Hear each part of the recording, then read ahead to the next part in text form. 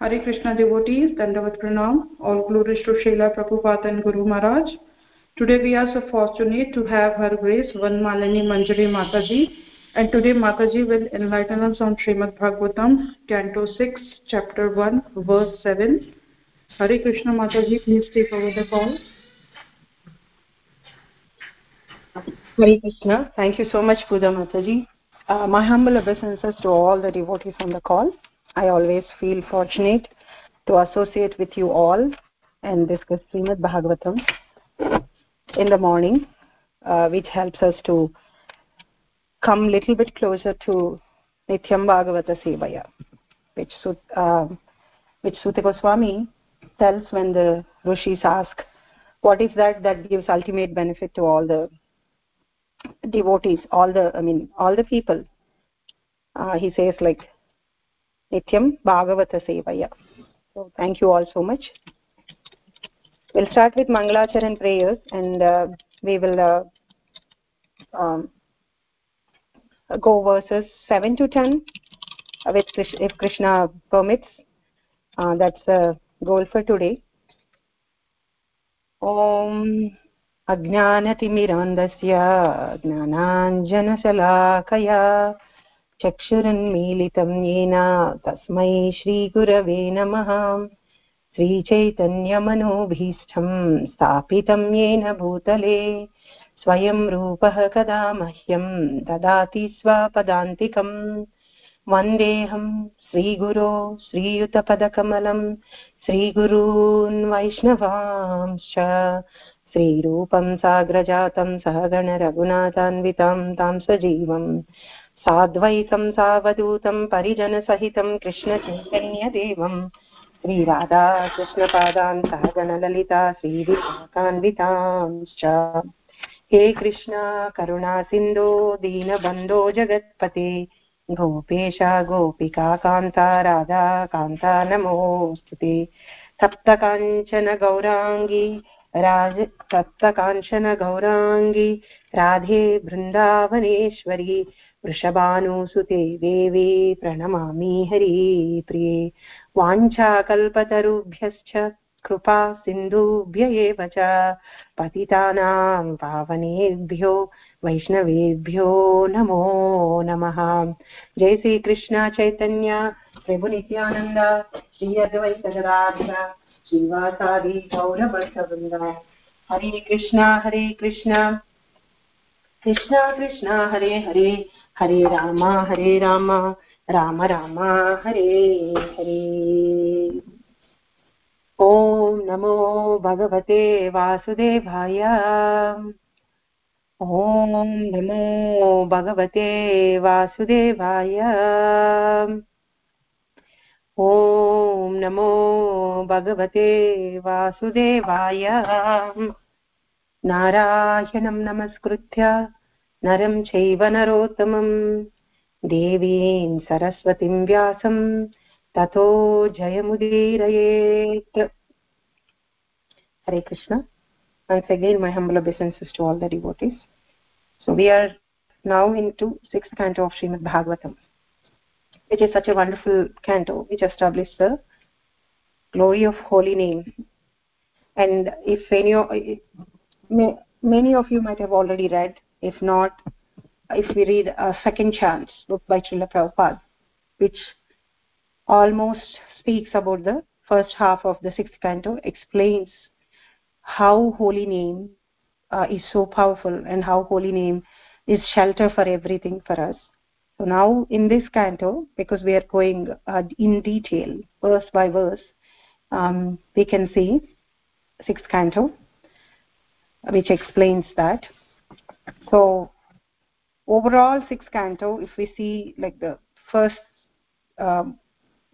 half of it, first 3 chapters explains about how completely about Ajamila, who is Ajamila, what is his story, how did he got distracted from the path of devotional service, and then how he was given a second chance again.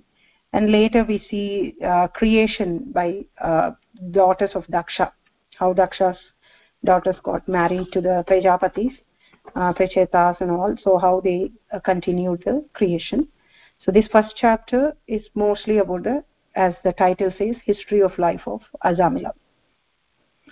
So we will be hearing for another 1 month or less than that about Ajamila, which is more or less similar to, we can always draw parallels with our lives, how we also sometimes we are very enthusiastic in performing devotional service, and how one sense which is roaming on something takes us away from Krishna consciousness, and how chanting of holy name is so important, and how it is a shelter, solution for so many things. So right now we are doing 7th verse. And so if we see a quick glance on the previous verses, Maharaj Parikshit, before asking the question, he summarizes what he has heard so far from Sukadeva Goswami. So he tells him that you have spoken about Nivrutti Marga and Pravrutti Marga in the first verses. So these are the two, according to the Vedic instructions, you all might be knowing already. These are the two paths to achieve the liberation or spiritual advancement. So one is the Nivrutti Marga and Pravrutti Marga. So Prabhupada writes about this in the 4th canto, 25th. Many places Prabhupada speaks about this Pravrutti Marga and Nivrutti Marga. So the basic principle for these paths is religious life. So there is Pravrutti Marga means enjoyment, sense enjoyment. Like we do punya karmas, we do religious activities, we do all kind of religious activities for our own sense gratification or for our own betterment, and then we will be elevated to the heavenly planets, and slowly in that way maybe we go towards the progress. So Pravrutti Marga is that, and Nivrutti Marga means spiritual advancement. So there is no chance of Nivrutti Marga in the animal bodies. Animals has to come to the human form of a body, or the animals, some animals who have done a lot of devotional service in the previous life, they will remember what they have done in their previous lives by the mercy of the Lord, and they may get they may also advance spiritually. And we have examples of that. Gajendra and Bharat Maharaj story, which we have already completed. Gajendra's pastime will come in future in 8th canto, which is such a wonderful pastime, which explains how practicing devotional service when we are healthy and hale and when everything is going good helps us in time of crisis. So, but it is very difficult. Otherwise, it's very difficult for animals and demons. And Pravrutti Marga actually maintains, even though one has the propensity for sense gratification, Pravrutti Marga is still good than not following any other Marga, because there is sense enjoyment, but sense enjoyment within the boundaries of the Dharma, following still the Vedic culture and enjoying. So nowadays we see enjoyment away from Vedic culture, but Pravrutti Marga, enjoyment within the Vedic culture, and it follows the Vedic instructions based on the ashramas that we are in, Brahmacharya, Gruhastha, Vanaprastha and Sannyasa, and within those ashramas, under the boundaries of Dharma, we still enjoy actually. So that is what is Pravrutti Marga. Nivrutti Marga is completely towards the spiritual upliftment, and understanding that all this Nivrutti Marga, however, is on the transcendental realization actually. So sex is forbidden. Social orders like Brahmacharya, Gruhastha, Vanaprastha and Sannyasa, and only in the householder life there are certain enjoyments allowed. So these are the two ways which already explained in 2nd canto and 3rd canto by Sukadeva Goswami. So that's why Parikshit Maharaj is saying, you have already explained these to me, and what else you did? You also explained about the hellish planets. That's what the 5th canto last chapter concludes. So he says that he explained about the hellish, and he says that you have also explained me about the dynasties, because he goes through Dhruva Charitra, Priyavarta, Uttanapada, who are the sons of Swayambhu Manu, and he explains about the whole Vedic cosmology. So Parikshit Maharaj is a very, very attentive listener. Just by listening and repeating what we are listening, or memorizing what we are listening, or just speaking in the day what I have heard today, or writing down somewhere what we have heard, actually elevates us very strongly, or brings a great progress in our spiritual life. Srunvatam Swakatah Krishna Punya Stravana Kirtanah Hrudayantasto hi abhadrani vidunoti suhrut sada. Krishna, Suta Goswami says to all the sages, just listening, Srunvatam Swakatah Krishna, hearing to the pastimes of the Lord, by just hearing to the pastimes of the Lord, all those inauspicious things, all those hankerings in your heart for material enjoyment gets cleansed away by the Lord, and irrevocable love for the Lord gets established in our heart. So when anybody is saying that hearing and chanting is so powerful, and that too, most important thing, that which many of you are engaged, or many of us are engaged in otherwise, is a regular hearing and chanting in a particular time, that helps even longer, even better. So that's what Parikshit Maharaj acknowledges, that you explained all these things, but now please, can you kindly tell me, how can I escape these hellish planets? How can I not even go to these hellish planets or suffer these sinful lives? The brief introduction of the hellish planets itself is so scary. We should get that alert from inside, that whatsoever, I should not be going through these hellish planets and suffering those sufferings. So that's what his concern is, and he asked that. So 7th verse, Sri Sukha Uvacha na ched ihaivapachitam yatam hasah krutasya kuryan mana uktapanibihi dhruvam savai pretya narakan upaiti ye kiritita me bhavatastigmayatana. Sri Sukha Uvacha na ched ihaivapachitam yatam hasah कृतस्य कुर्यान् मनवुक्तपानिभिः ध्रुवं स वै प्रेत्य नरकान् उपैति ये कीर्तिता मे भवतस्तिग्मयातना. Translation in purport by Srila Prabhupada. Srila Prabhupada ki jai. Synonyms. Sri Sukha Uvacha, Srila Sukadeva Goswami said, na, ched, if, iha, within this life, eva, certainly, apaschitam, contraction. Apaschitam means atonement, contraction.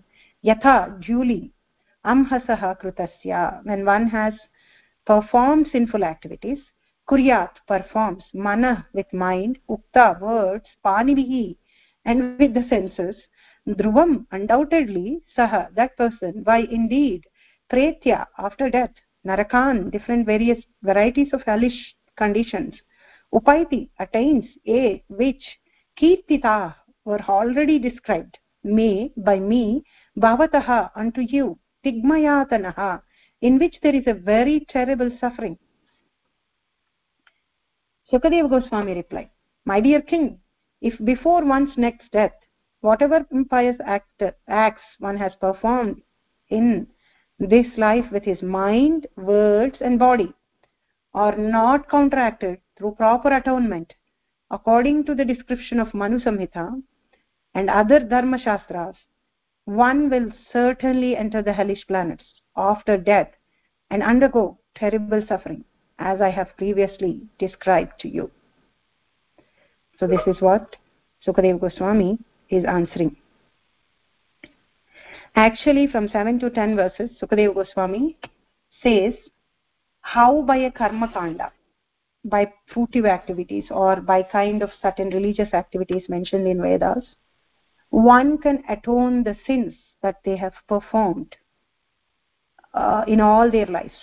But I don't know how many of us will remember what kind of sins we have performed.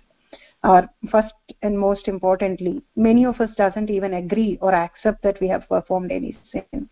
Most of the times we think that we are right. Whatever we are doing is right, and we justify that rightness, or we find a loophole to satisfy ourselves.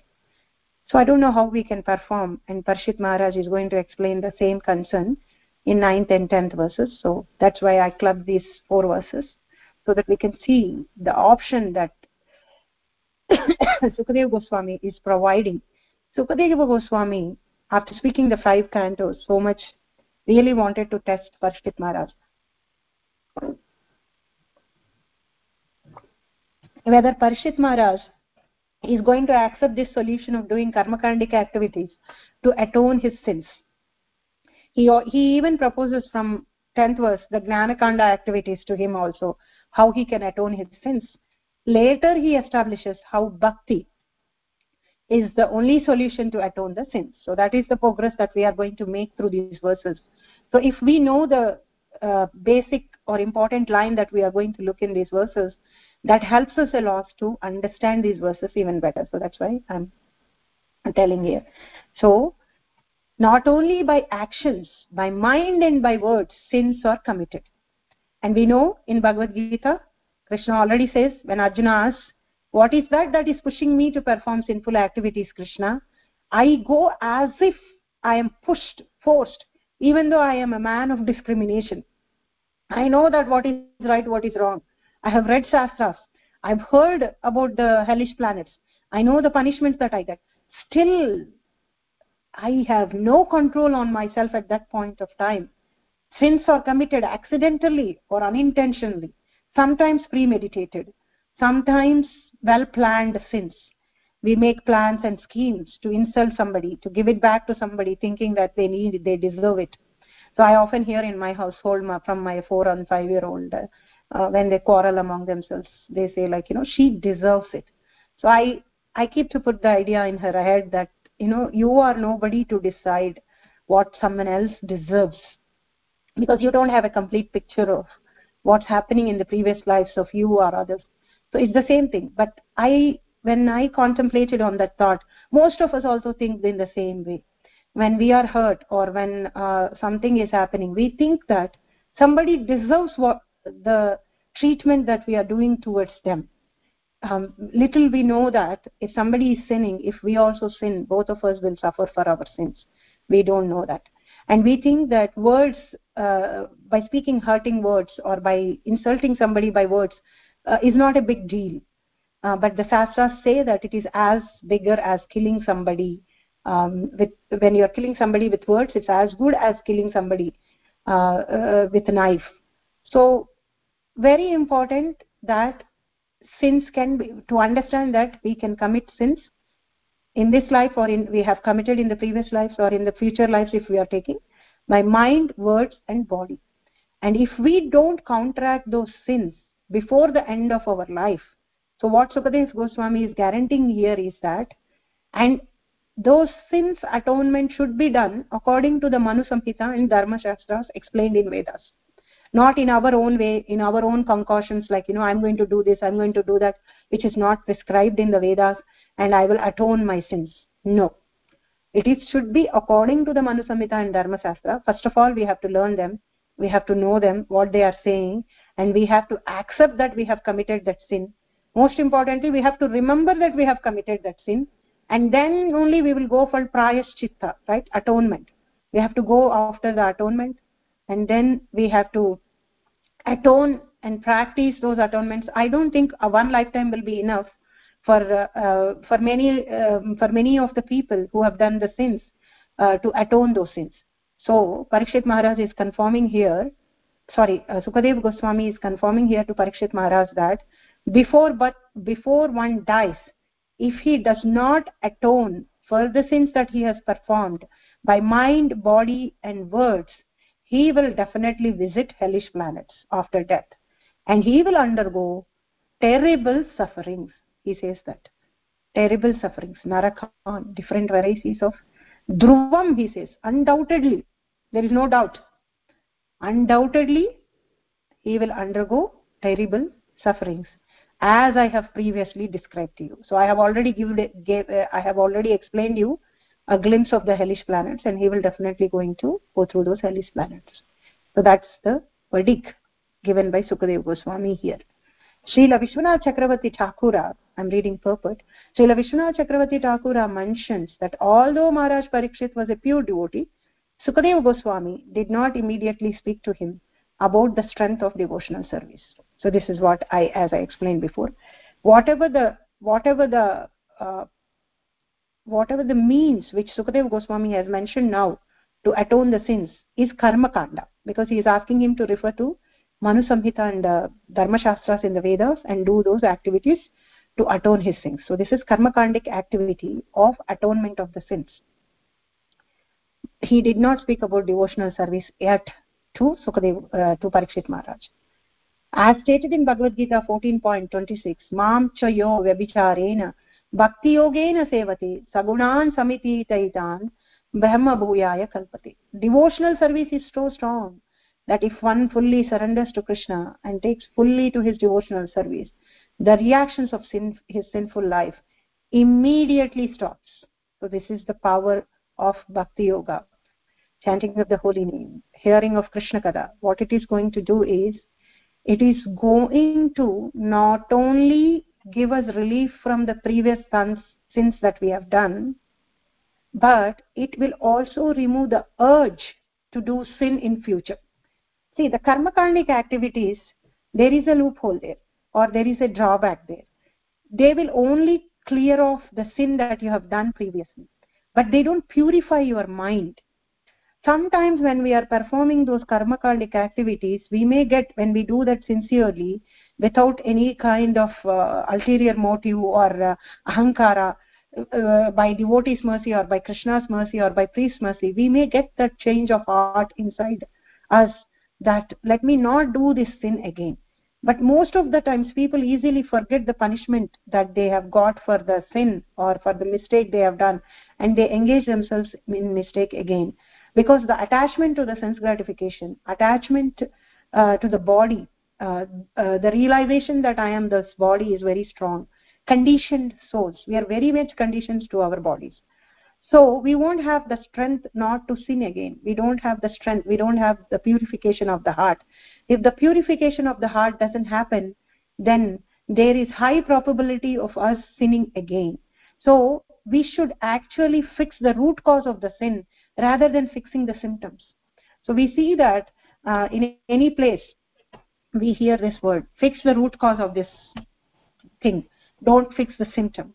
So atonements, the karmic kanda atonements are just fixing the symptoms of it, not the root cause of it. But practicing devotional service is fixing the root cause of it, removing the tendency to sin from the heart. And it's very hard, because we have conditioned our lives from so many lifetimes. We have so many impressions of sense enjoyment. So it's very, very hard unless we take shelter of the devotional service. Elsewhere in the Gita 18.66, Lord Krishna urges that one give up all other duties and surrender to him. And he promises, Aham tvam sarva papebhyo mokshishyami. I shall free you from all sinful reactions and give you liberation. This is a big promise which Krishna is doing in 18.66. Just forget about everything. Engage yourself in performing devotional service. Surrender all your duties to me. So he says that in 5th chapter of Bhagavad Gita also, like, offer all your duties to me. If there is any sin in the performance of their duties or anything, that will be removed, like how Krishna promises. Cook and offer food to me. I will remove all the sins in the preparation of that prasadam, and I will make it sin-free and merciful for you. If you are not offering and eating, then you are just eating sin. Our sin starts from there itself, actually. If we get tempted to sense gratification, and if we start eating the unoffered fruit, if we are really serious about our devotional life, if we are serious about the words of Krishna, because Krishna and Krishna's words are not different, and Krishna is not joking, and he says in the 3rd chapter. So when we take those instructions very seriously, we will know how eating prasadam itself can save us from so many sinful actions. So Krishna says that. So he similarly in 18.66 Krishna says, just surrender to me, have faith, surrender to him and perform all your duties. Then he will remove all the sinful reactions and give liberation. Therefore, in response to inquiries of Parikshit Maharaj, Sukadeva Goswami, his guru, could have immediately explained the principle of bhakti. But to test Parikshit Maharaj's intelligence, he first prescribed atonement according to karma kanda. So this is the word which Prabhupada says in the purport. Like he can immediately say that bhakti is the solution. If we all know, Krishna also doesn't give bhakti as solution to Arjuna immediately, because bhakti is performed by the intelligent people. Not unlike how the people think that people who perform bhakti or sentimentalists not intelligent or not. Bhakti is actually performed by the intelligent people who know that it is the solution, and it removes from roots all kinds of things and makes us guaranteed position, gives us a guaranteed place in the spiritual world. So he did not tell that, as we discussed. So from Karma Kanda there are 80 authorized scriptures. There are 80 scriptures, and people will often get confused. It is told like this here, it is told like that here. Should I do this before or should I do that before? These ingredients are good or not? So there are so many confusions in performing the karmakandic activities. People, first of all, those who are performing are not learned, unfortunately, these days. They don't have time to read the Manu Samhita. They just read some kind of performing pujas and they perform them, and they pose themselves as a learned brahmanas, but they have to read completely the Manu Samhita, 80 scriptures, and then propose atonement for us. In these scriptures, one is advised to counteract his sinful acts by performing other types of fruitic actions. This was the path first recommended by Sukadeva Goswami to Maharaj Parikshit. And actually, it is a fact that one who does not take to devotional service must follow the decision of these scriptures by performing pious acts to counteract his impious acts. This is known as atonement. So this is not entirely wrong or false or useless. It do atone our sins.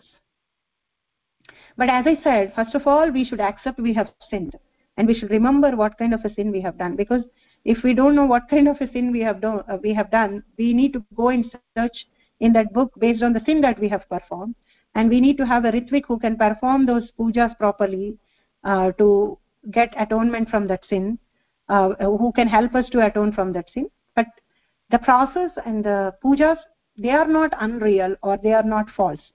They are true for those who don't take up the devotional service to do those things, to reduce their sins so that they don't go to hellish planets, or to reduce those sins so that they don't experience hellish planets in the earth itself when they are living.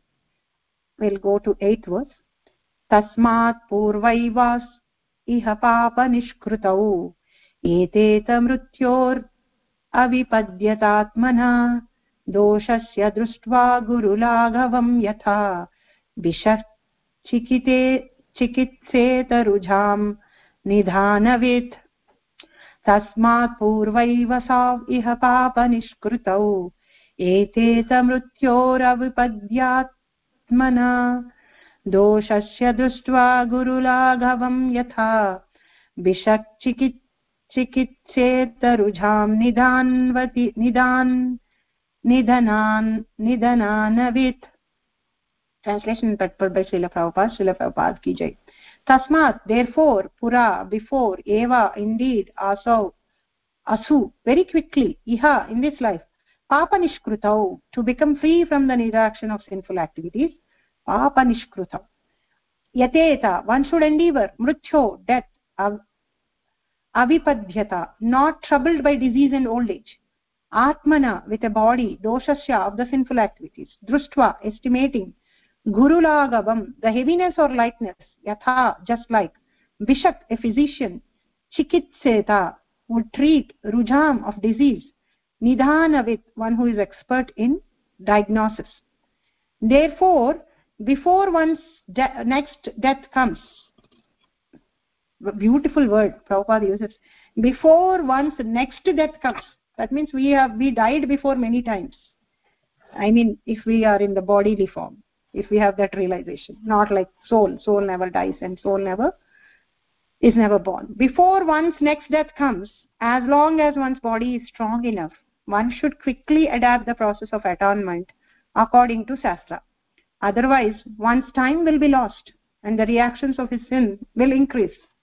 As an expert physician diagnoses and treats a disease according to its gravity, one should undergo atonement according to the severity of one's sins.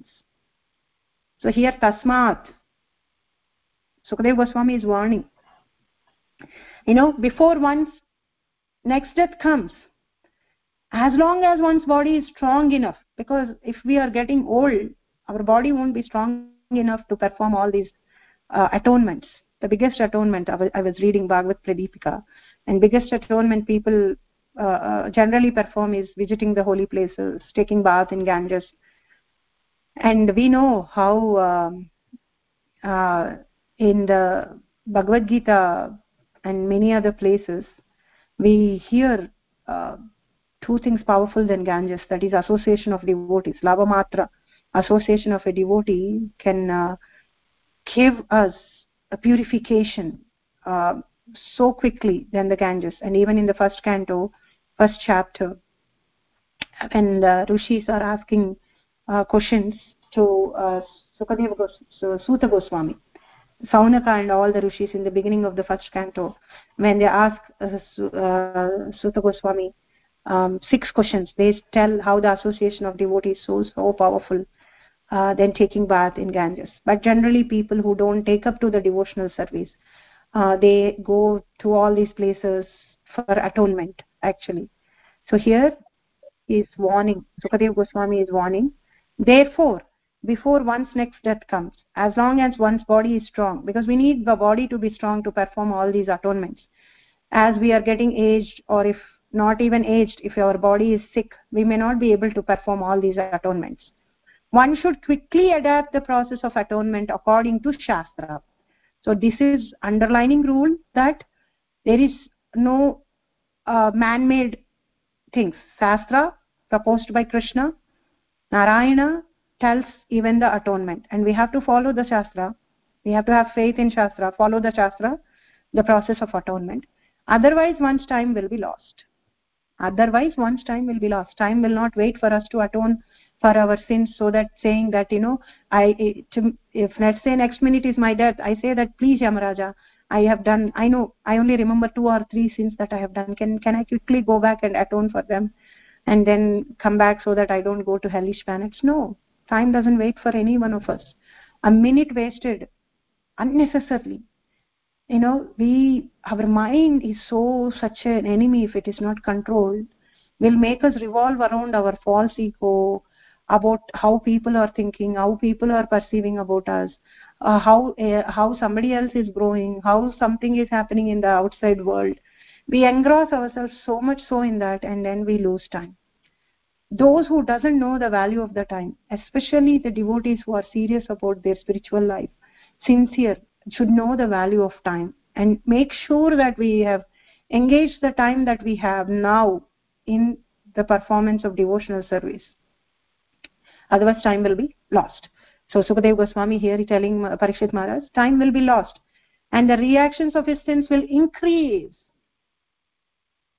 Because we are wasting the time, we are not doing atonement, we are engaging it in sense gratification, and when we are behind the sense gratification, we will be sinning more and more, and our sins will be increasing. As an expert physician diagnoses the tree and treats a disease according to its gravity, one should undergo atonement according to the severity of one's sins. So if we know what is the sins that we have performed, we know, if they know the severity of it, for all this we have to refer Shastra, because the problem with us is, first of all, we don't accept we sin. Second, we don't accept the severity of our sins. Then if we accept these two, then we will look for atonement if we believe that there is hellish planet after the death at which we have to go. So all these things should be happening. Purport. The Dharma Shastras like the Manu Samhita prescribe that a man who has committed murder should be hanged and his own life sacrificed in atonement. So this is the Manu Samhita's verdict. Like if somebody is committing a murder, they should be hanged. Then they will atone and they will not go to the hellish planets after leaving the body. Previously this system was followed all over the world, but since people are becoming atheists, they are stopping capital punishment. This is not wise. Herein it is said that a physician who knows how to diagnose a disease prescribes medicine accordingly. If the disease is very serious, the medicine must be strong. The weight of a murderer's sin is very great, and therefore according to Manu Samhita, a murderer must be killed. By killing a murderer, the government shows mercy to him, because if a murderer is not killed in this life, he will be killed and forced to suffer many times in future lives. So if a judge or a government gives a capital punishment to somebody who has killed somebody, then actually they are showing mercy so that he don't suffer the sin of killing somebody in his future lives. But if we advocate about life for life is not a solution, capital punishment is not a solution, and then give them relief from punishment, then actually we are not being merciful to them. We are actually encouraging them to sin more, or encourage them. We are actually letting them to suffer more in their future lives. Since people do not know about the next life and the intricate workings of nature, they manufacture their own laws. But they should properly consult the established injunctions of the Shastras and act accordingly. So all the judiciary systems should refer to Manu Samhita and prepare their laws, not their own laws, and then give punishment according to those laws. In India, even today, the Hindu community often takes advice from expert scholars regarding how to counteract sinful activities. That is the right way to do. If we have any scholar who have read Manu Samhita, or if we are really going, those who are not into devotional service, or when you are preaching, if somebody coming and speaking about that, and if they don't have belief on the chanting of the holy name or devotional service, then at least we should guide them to a proper scholar who have read the Manu Samhita or the Dharma Shastras, so that they can direct them to a proper atonement. Most of the time the sadhus that we find in India, or the people who suggest the atonements, they are not well learned. They are not well versed in the Shastras, and they will say something in which they have a benefit, like, you donate here, you do this, you give me this much money, I will do this. So in that way they are again misled.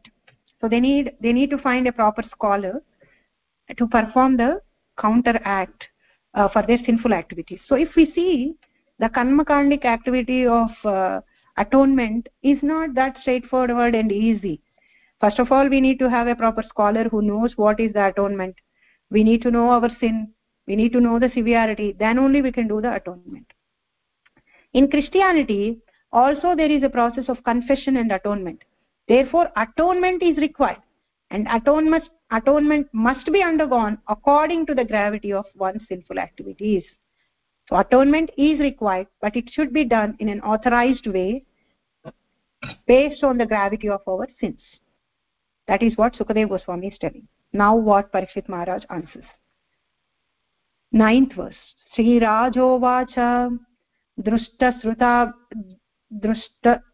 srutabhyam yat papam jananapyatmano hitam karoti bhuyo vivasah प्रायश्चित्तम् अतो कथम् श्रीराजोवाच दृष्टश्रुताभ्यां यत् पापम् जनानप्यात्मनो हितं करोति भूयो विवसः प्रायश्चित्तम् अतो कथम्. श्रीराजोवाच. Parikshit Maharaj replied, Drushta, by seeing, Shrutabhyam, also by hearing from the scriptures or law books.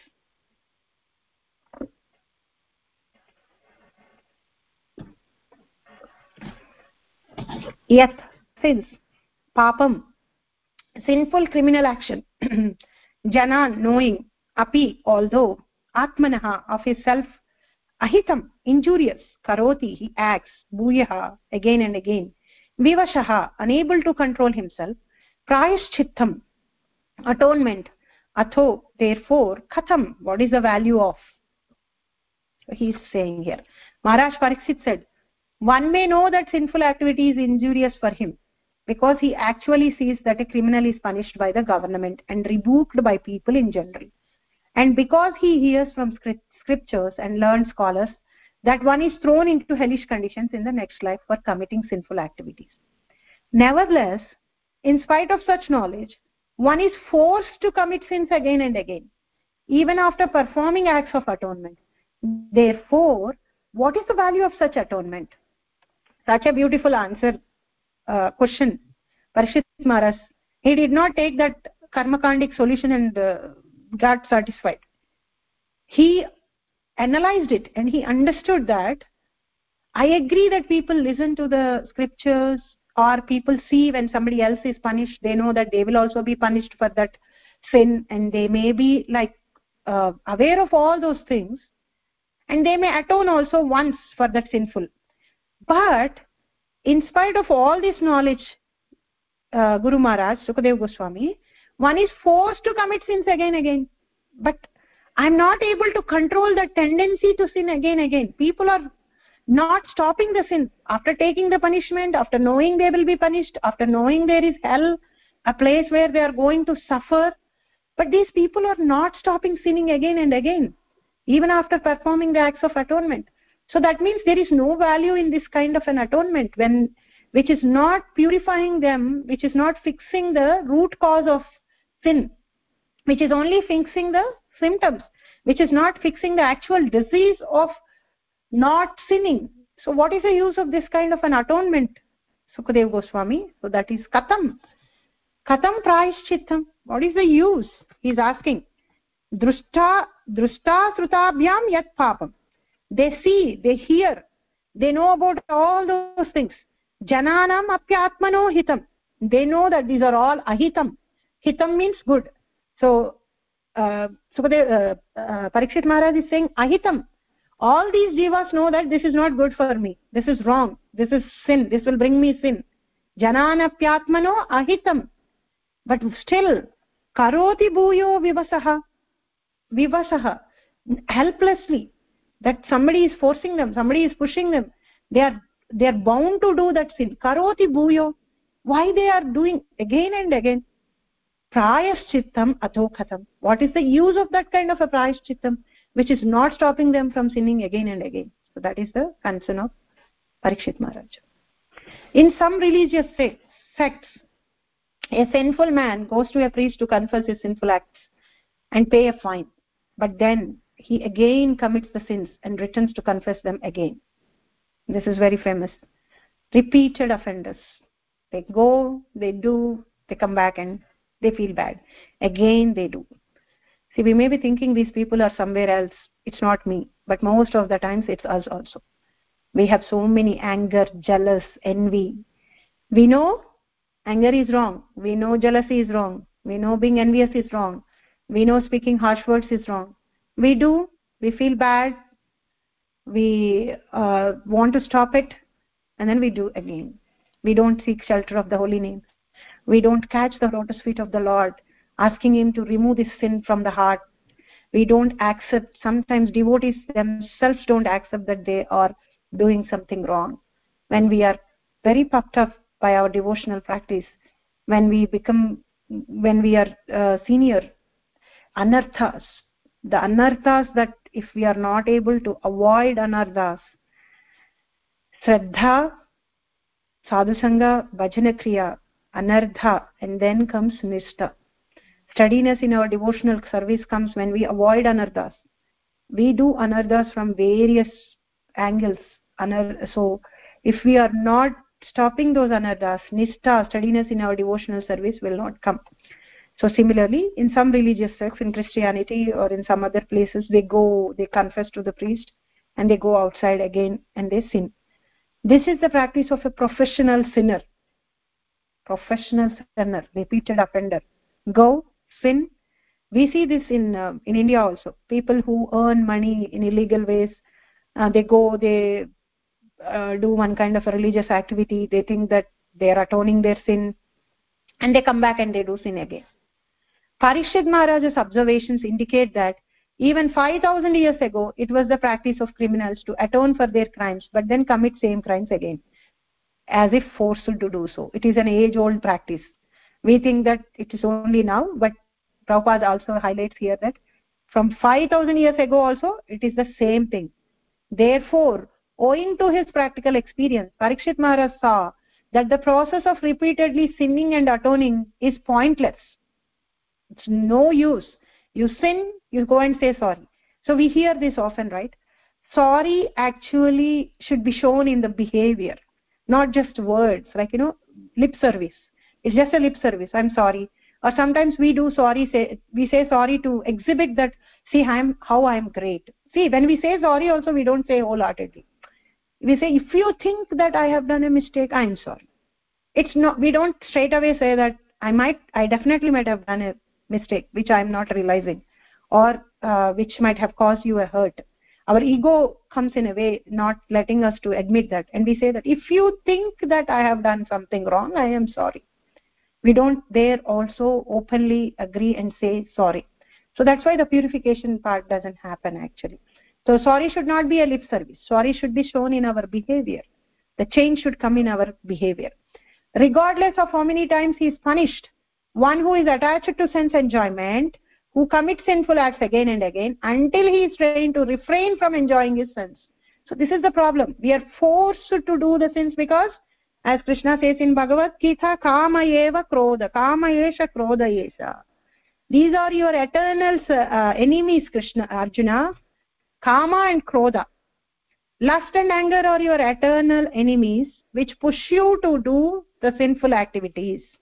And these eternal enemies conquer your mind, your senses, your intelligence, and they force you, they make you think that you are this body, and then they pull you into the sense gratification.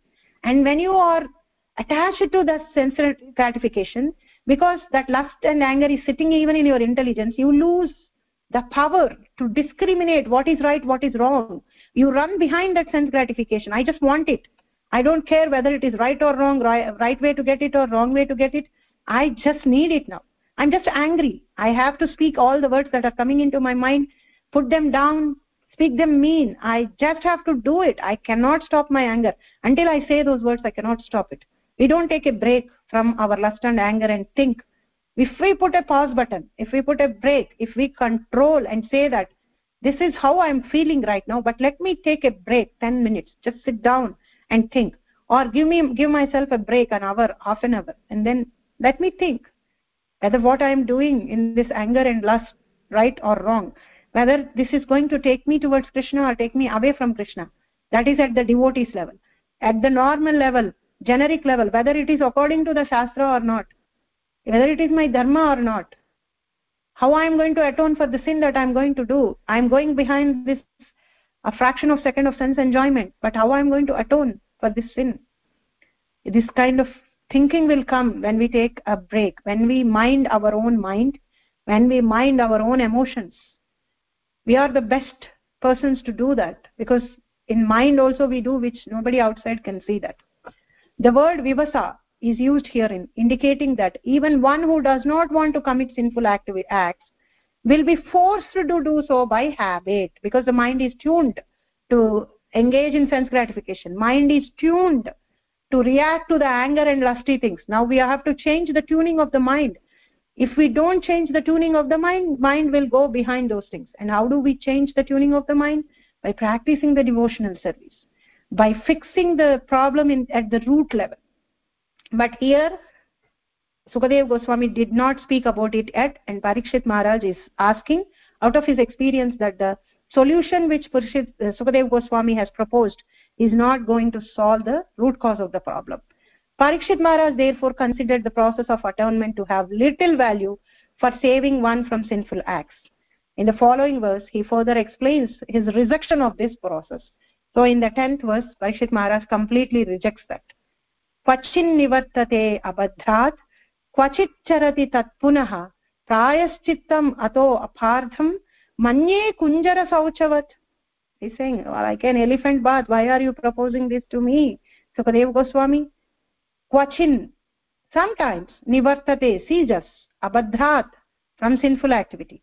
Kvachit, sometimes, charati, commits, tat, that sinful activity. Punah, again, prayaschittam, the process of atonement. Atho, therefore, apardham, useless. Manye, I consider, kunjara sauchavat, exactly like the bathing of an elephant. Sometimes one who is very alert so as not to commit sinful acts is victimized by sinful life again. I therefore consider this process of repeated sinning and atoning to be useless. It is like the bathing of an elephant. For an elephant cleanses itself by taking a full bath, but then throws dust over its head and body as soon as it returns to the land. So kunjara sauchavat. So Parikshit Maharaj is saying it's as good as elephant bath. Sometimes Parikshit Maharaj is proposing an important thing here. if we do atonement, we may be clearing off a particular sin that we have performed, but we may engage ourselves again in sin because of our previous sins, because we are tend to suffer that, right? So anarthas that we do are also motivated or inspired or how do I say, or forced by the previous sins that we have done. So if we are not cleansing everything, our sin, we will be forced to we will be victimized by our own sinful life actually. So here he is saying, Kvachin nivartate abadhat. Sometimes people are very careful not to commit sins. Kvachit charati tatpunaha, only again to be victimized by the sinful life. Prayaschitam ato padam. Therefore I considered this prayaschitam of karmic is not going to help them. They are not going to be cleansed completely. It's as good as the elephant bath. So we can remember this kunjara sauchavat. So when we approach karma kanda for atonement for our sinful activities, it looks like easy, it looks like immediate, and if we have money and little bit of time, we think that this is best than practicing the devotional service, but it is as good as kunjara sauchavat, elephant bath. So perfect. When Parikshit Maharaj inquired how a human being could free himself from sinful activities so as not to be forced to go to hellish planetary systems after death, Sukadev Goswami answered that the process of counteracting sinful life is atonement. In this way, Sukadev Goswami tested the intelligence of Maharaj Parikshit, who passed the examination by refusing to accept this process as genuine. Now Parikshit Maharaj is expecting another answer from his spiritual master Sukadev Goswami. So Parikshit Maharaj passed his test. When Sukadev Goswami proposed Jnana, Karma Kanda, he rejected that. Like how Arjuna also, when Dhyana Yoga and all are proposed, Arjuna brings out all the difficulties in them. And he says, so the questions should be like that. Again, that goes back to the questions of the sages first canto, where Suta Goswami before talking says that your questions are so good that they will enlighten you and also enlighten everybody and bring benefit. So if Parikshit Maharaj doesn't question, Sukadev Goswami doesn't continue. So same, when we don't question, we won't find answer. It is not that we should not be questioning, we should be questioning with humbleness to know, to find the solution. So here Parikshit Maharaj completely rejected the karma kanda proposal given by Sukadev Goswami, saying that this atonement is not useful because people will go and again sin. So the prayashchittam that was proposed by karma kanda is not going to help them to not sin again. So I need another solution. So from 11th verse further down until 14th verse, Sukadev Goswami will propose Jnana as a atonement. Parikshit Maharaj will again reject that, and Parikshit Maharaj will further question, and then at that point of time, Sukadev Goswami establishes bhakti, performing of devotional service, how it can help.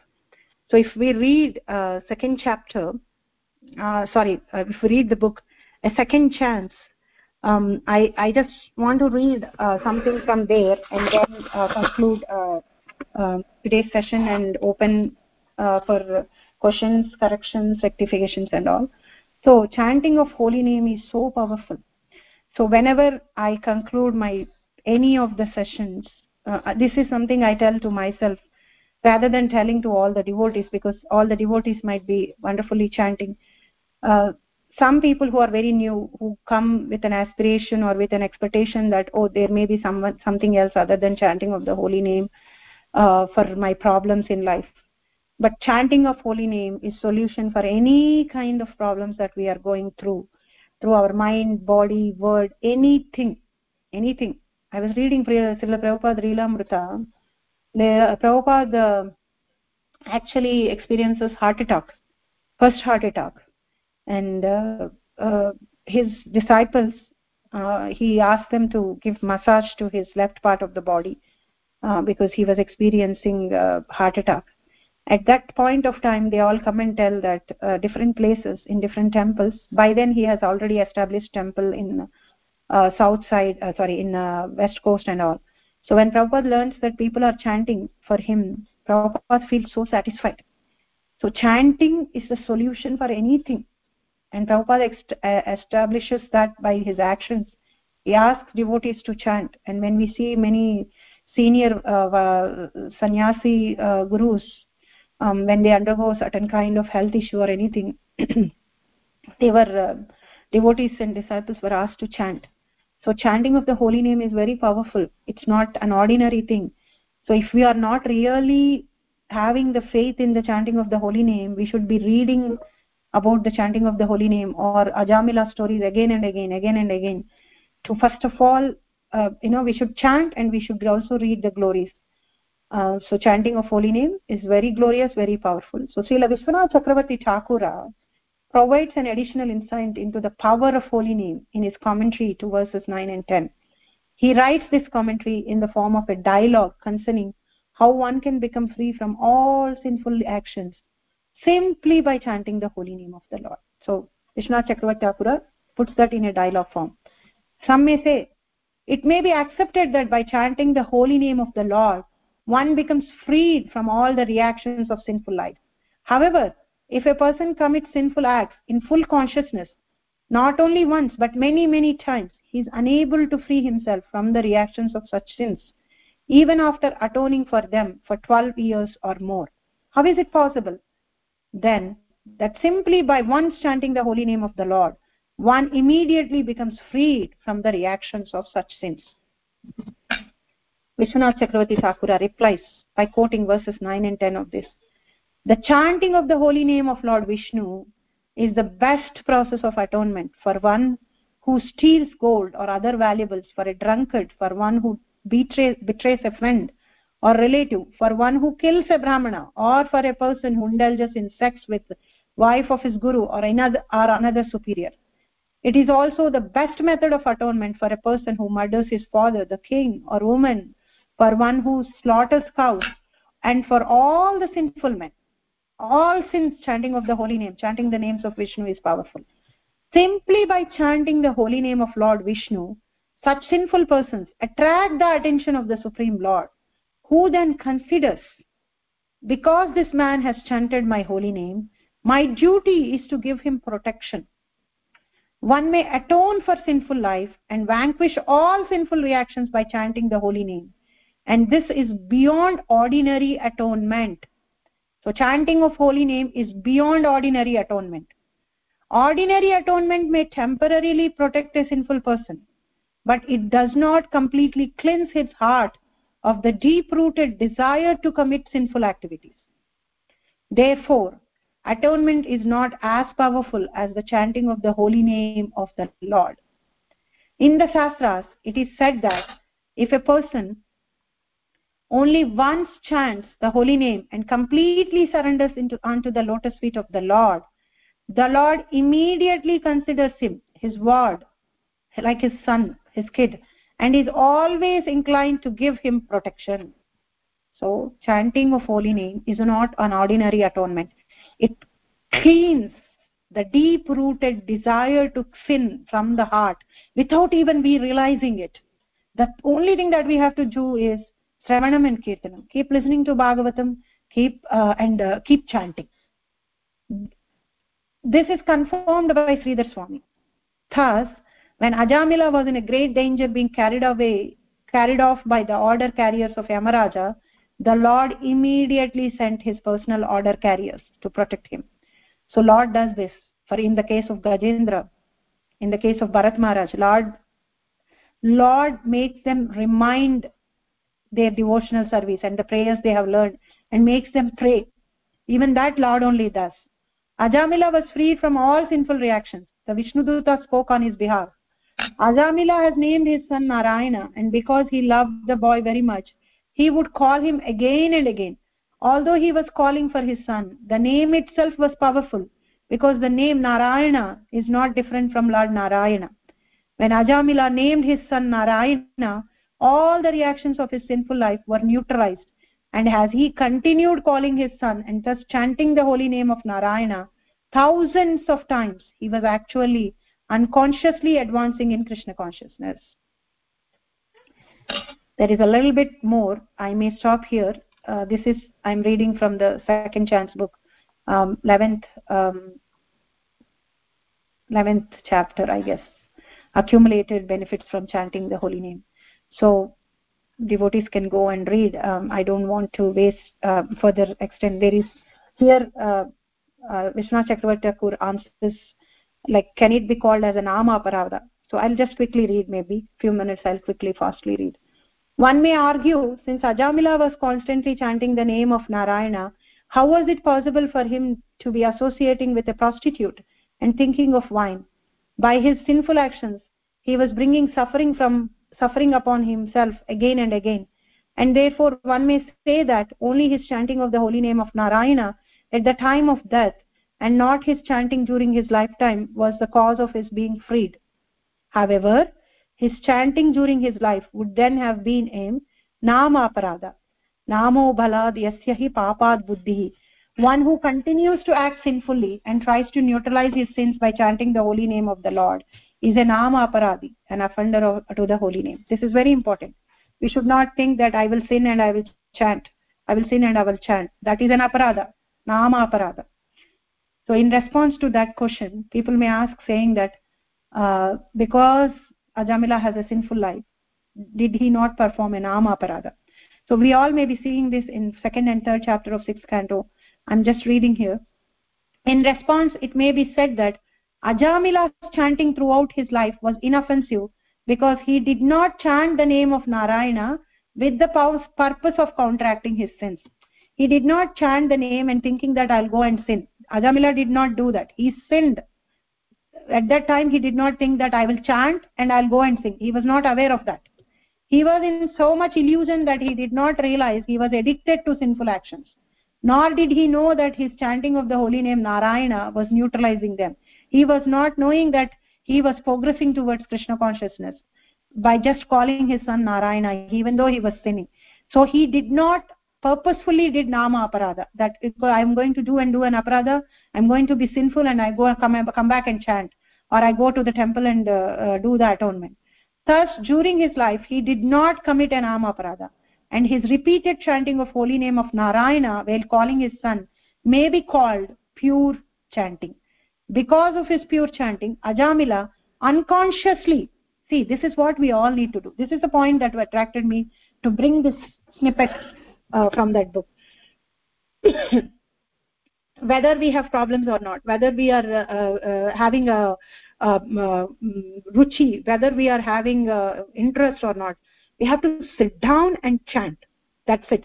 Because of this pure chanting, Ajamila unconsciously accumulated the results of bhakti, devotional service.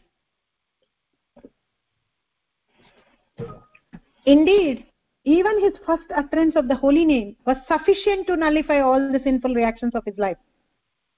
To cite a logical example, a fig tree does not immediately yield fruits, but in time the fruits are available. Similarly, Ajamila's devotional service grew little by little, and therefore, although he committed very sinful acts, the reactions did not affect him. In the Sastrat, it is said that if one chants the holy name of the Lord even once, the reactions of the past, present or future sinful life do not affect him. To give another example, if one extracts the poison fangs of a serpent, this saves the serpent's future victims from poisonous effects, even if the serpent bites repeatedly. Similarly, if a devotee chants the holy name even once inoffensively, this protects him eternally. He need only wait for the results of the chanting to mature in due course of time. So don't think that if we are not seeing the effects immediately, chanting is not working. We just have to wait for the results of the chanting to mature, and it will definitely come in due course of time for us, for our protection and for our rescue. So when we are healthy, when we are hale, when we are able to sit down and chant, we should accumulate this chanting results of bhakti as much as we can. So when I discussed this point in one of my sessions for a Mataji who was very, very new, who was very much into karmic kand, and I said that, why don't you accumulate your chanting and keep it for your useful? A couple of years back, I just suggested that, when you are healthy and hale, just chant and keep that accumulation. So this was inspired from this snippet from Vishwanath Chakravarti Thakur's And now I see that Mataji being so regular for chanting, so regular for Bhagavatam classes, so much advanced in her spiritual life. So we can't even imagine how our chanting helps and how our chanting brings purifies us, and how it nullifies the reactions of our sinful acts, which we don't know now. We are not aware of the sins that we have done in the past, present, and we may be doing in the future. So we should never ever leave the shelter of holy name. And this particular canto, the first 3 chapters, are nectar which establishes the importance of holy name, chanting of the holy name of the Lord. So I would like to conclude here by chanting once: Hare Krishna, Krishna Krishna, Hare Hare, Hare Ram, Ram Ram, Hare Hare. Devotees, please share your opinions, feedback, questions, comments, corrections.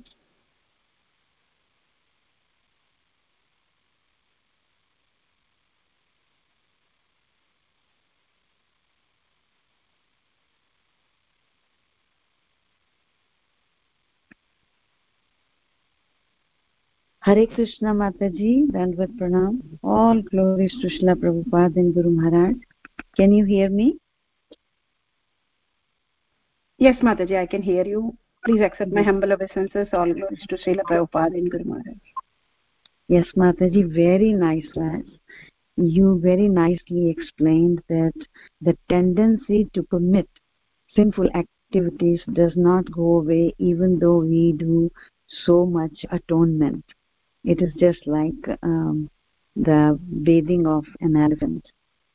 So it was wonderful, and you said the only way it can be eradicated from the root of our heart is by chanting the holy name of the Lord. So you gave the nutshell and the summary of these verses very beautifully. Thank you so much. Hare Krishna. Thank you so much, Mataji, for your association.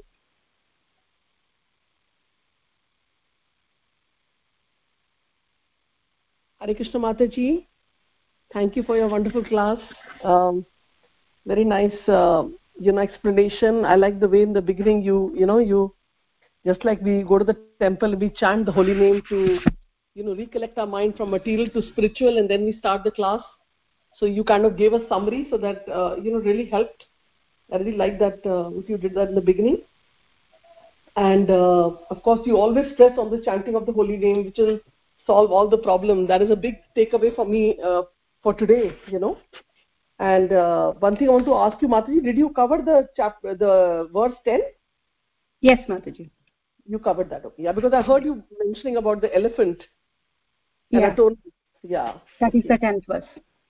Yes. So on verse 8, when we come to the purport, it says that by killing a murderer, the government shows mercy to him, because if a murderer is not killed in this life, he will be killed and forced to suffer many times in future lives. So, for example, if a person is, say, killed, not given punishment in this life, people overlook it, or sometimes, they give money and the person is let free, say politicians or whatever. Now it says he will be killed and forced to suffer many times in future lives. So, why is it many times in future life? Because, see, the punishment to wahi hai, right? So it has been overlooked. So why will he, that means our judges should be very, very Krishna conscious, our Supreme Court judges, because they will not give, say, punishment, or they are, like not, then, it's like a lot of suffering for the other person. And that is not the case at present. So I'm just wondering, why is it many times? Because, it's not a person's fault if he has not been caught, and then, he's got away or whatever, he's not been truthful, but then he gets it many times. So it's like, just a little bit if you explain this. He sins more. When you delay the punishment, he sins more, Mataji. Any punishment, when we delay, they think that they have escaped it. So they, on strength of it, they will sin more and more. So they will be punished more and more for that sin. So it's mainly because of that. Like, if you don't stop it at the beginning level, like if you have an infection or something, if you don't crab it at the beginning level, it will spread more and it will cause more damage. It is same as like this. If you are not crubbing that, if you are not punishing that sinful act of that person in the beginning, he will not just sit calm, like say he will not become a sadhu, he will not purify himself or anything. He becomes a repeated offender, like he becomes a professional sinner, because now that I got away, I know how to do that. So they become a repeated sinner. So we are like we are giving him a green signal to sin again, and then he does not sit and he keeps doing the sinful activities. So he accumulates his punishment. So that's what even in the beginning Parikshit Maharaj says, that it's when that's why this is something, a lesson which I learned very hard way in my beginning of my devotional life. When I started my devotional life, like as soon as I entered a devotional life, and then I was into a lot of problems, like and then I was very young, and I don't know how to understand. Then one senior devotee came and then, good Mataji, good that you are suffering, let your sin go away. In the form of suffering, the sin goes away. So one day or the other we have to suffer for the sinful actions which we have done. And when you are getting sufferings, I want you to look from this perspective. So I was very young, like in my 20s that time, and then very new to devotional service. But that statement from that Prabhu, I still remember, and I kind of made me thinking like, oh, okay, so suffering immediately for the wrongdoings that we do prevent us from doing it again.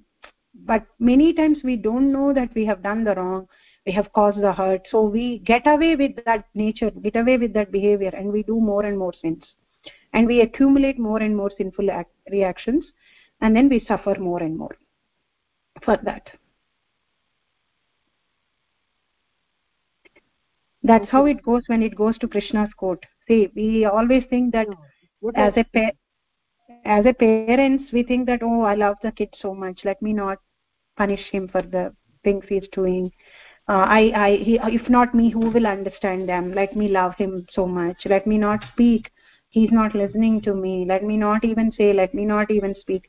But we are also have a responsibility, like how the judge, the rulers, king has a responsibility. Like that, a parent also has a responsibility to say, to tell that you are doing wrong, you're going to suffer for it. And if they are very young, we have a little bit of right to give them time out, a punishment, taking away the privileges and all those things. But as they grow big, we cannot do that. But we can at least tell them that what you are doing is not right, this is sin, you are going to suffer for this. We at least need to educate them so that they know and they don't become an offender again and again. And coming back to your question, I was again I'll go back to Srila Prabhupada Leelamrita. When Srila Prabhupada goes back to Vrindavan, it happens to be Bhaktisiddhanta Saraswati Thakur's appearance day, and he kind of requests all his god brothers to come together and have a common agenda. Like yesterday Prabhu was saying, like they were not having a common agenda, everybody having their own way. In that speech, Prabhupada writes, like, when will a High Court judge be putting a tilak and giving the giving the verdicts? When will be a government officer be a Vaishnava? So as you said, like, judges should be more Krishna consciousness. Actually, that is what Prabhupada dreamed. That is what Prabhupada wanted. All the administrative people to be Krishna consciousness, so that they will properly do the things. So when you said that word, I just remembered that and I shared.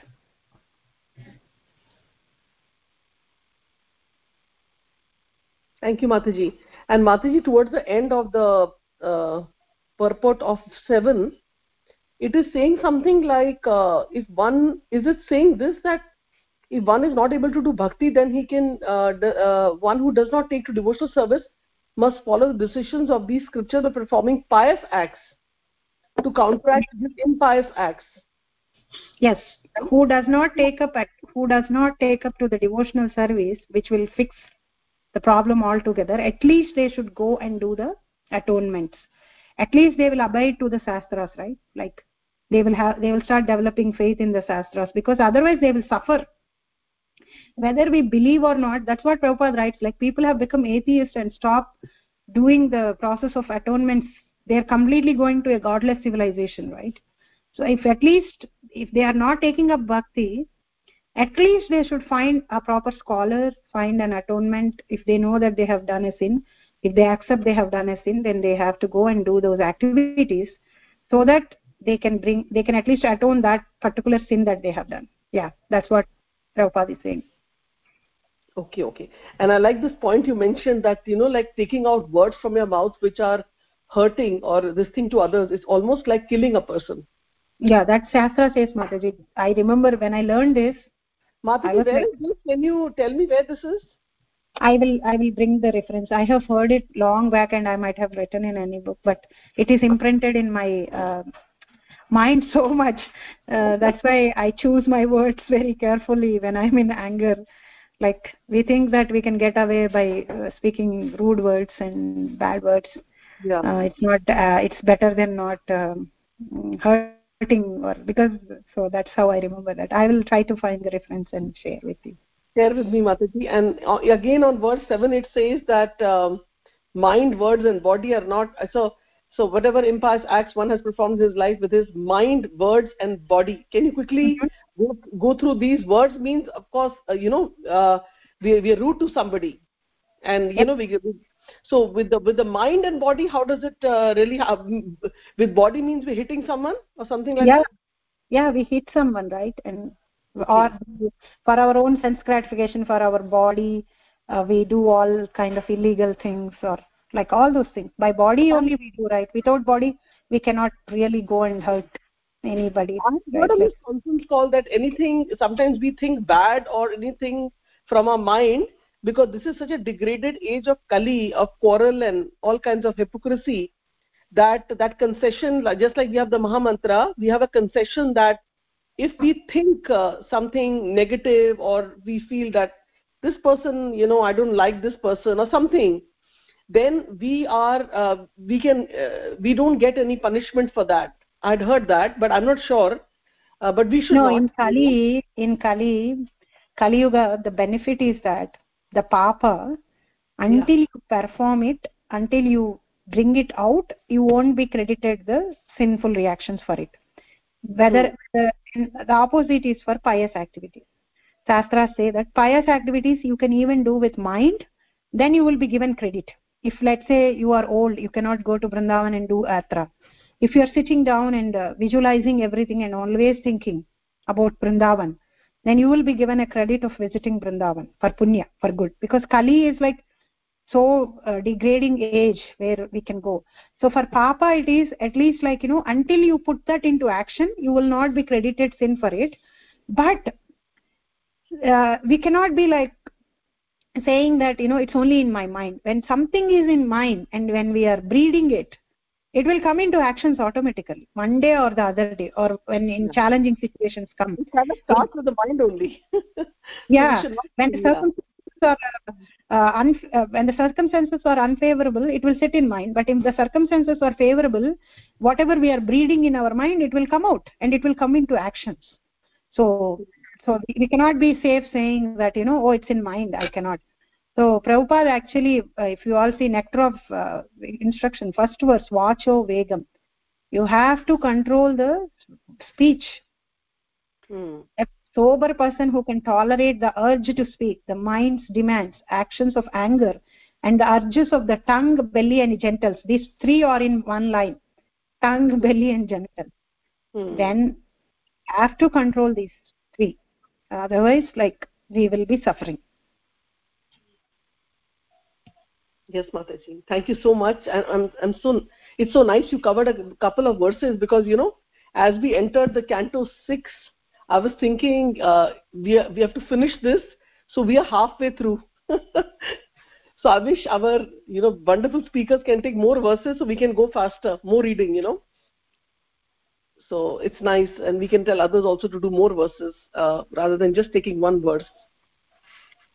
Thank you, Mataji. Thank you so much for taking this class. Your date was not there today, but still I could make out that you really prepared nicely, and it was very, very beneficial for us for today, and because we should always think that today is our last day of our life, and whatever we can do, whatever possible. So you started our day today so nicely, so we can contemplate on those thoughts and continue our day with other material duties.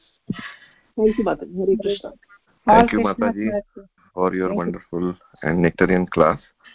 We would like to hear you more and more. Thank you, Mataji. Hare Krishna. Thank you so much, Prabhu. All Krishna's mercy and Guru's mercy, Mataji. Sometimes when we prepare also we cannot speak. Sometimes we won't prepare and we speak. I wonder, it's all Krishna's mercy and Guru's mercy. As long as I serve all the devotees better, I can see Krishna's mercy. Thank you. Thank you. Give my dandavats to everyone at home. Thank you. Hare Krishna. Sure, Prabhuji. Sure. Hare Krishna. Hare Krishna. Hare Krishna, Mataji. Such a wonderful and powerful class, Mataji. As Mataji Rupini Padma said, it's a very charging our battery, spiritual battery for today. And I like the point you explained very nicely about we should give the break to our anger and false ego when something happens. So your classes are so helpful for practical lives, Mataji. So that's why we want you to come more on our class. Hare Krishna. Thank you, Mataji, for engaging me in service. I will, as Krishna helps me. The local front, Bhakti Vriksha, is growing tremendously with Krishna's mercy. And that's where I'm getting very busy. Like you have seen us here. So Yes. So, but thank you, Mataji, for coming again and giving time. Mataji is still in Cedar Rapids? Yes, Prabhu, still in Cedar Rapids, same place. So it has to grow. Yeah. Nice, Mataji. Thank you. Thank you, Prabhu. Hare Krishna. वाञ्छाकल्पतरुभ्यश्च कृपा सिन्धुभ्य एव च पतितानां पावनेभ्यो वैष्णवेभ्यो नमो नमः. अनन्तकोटि वैष्णव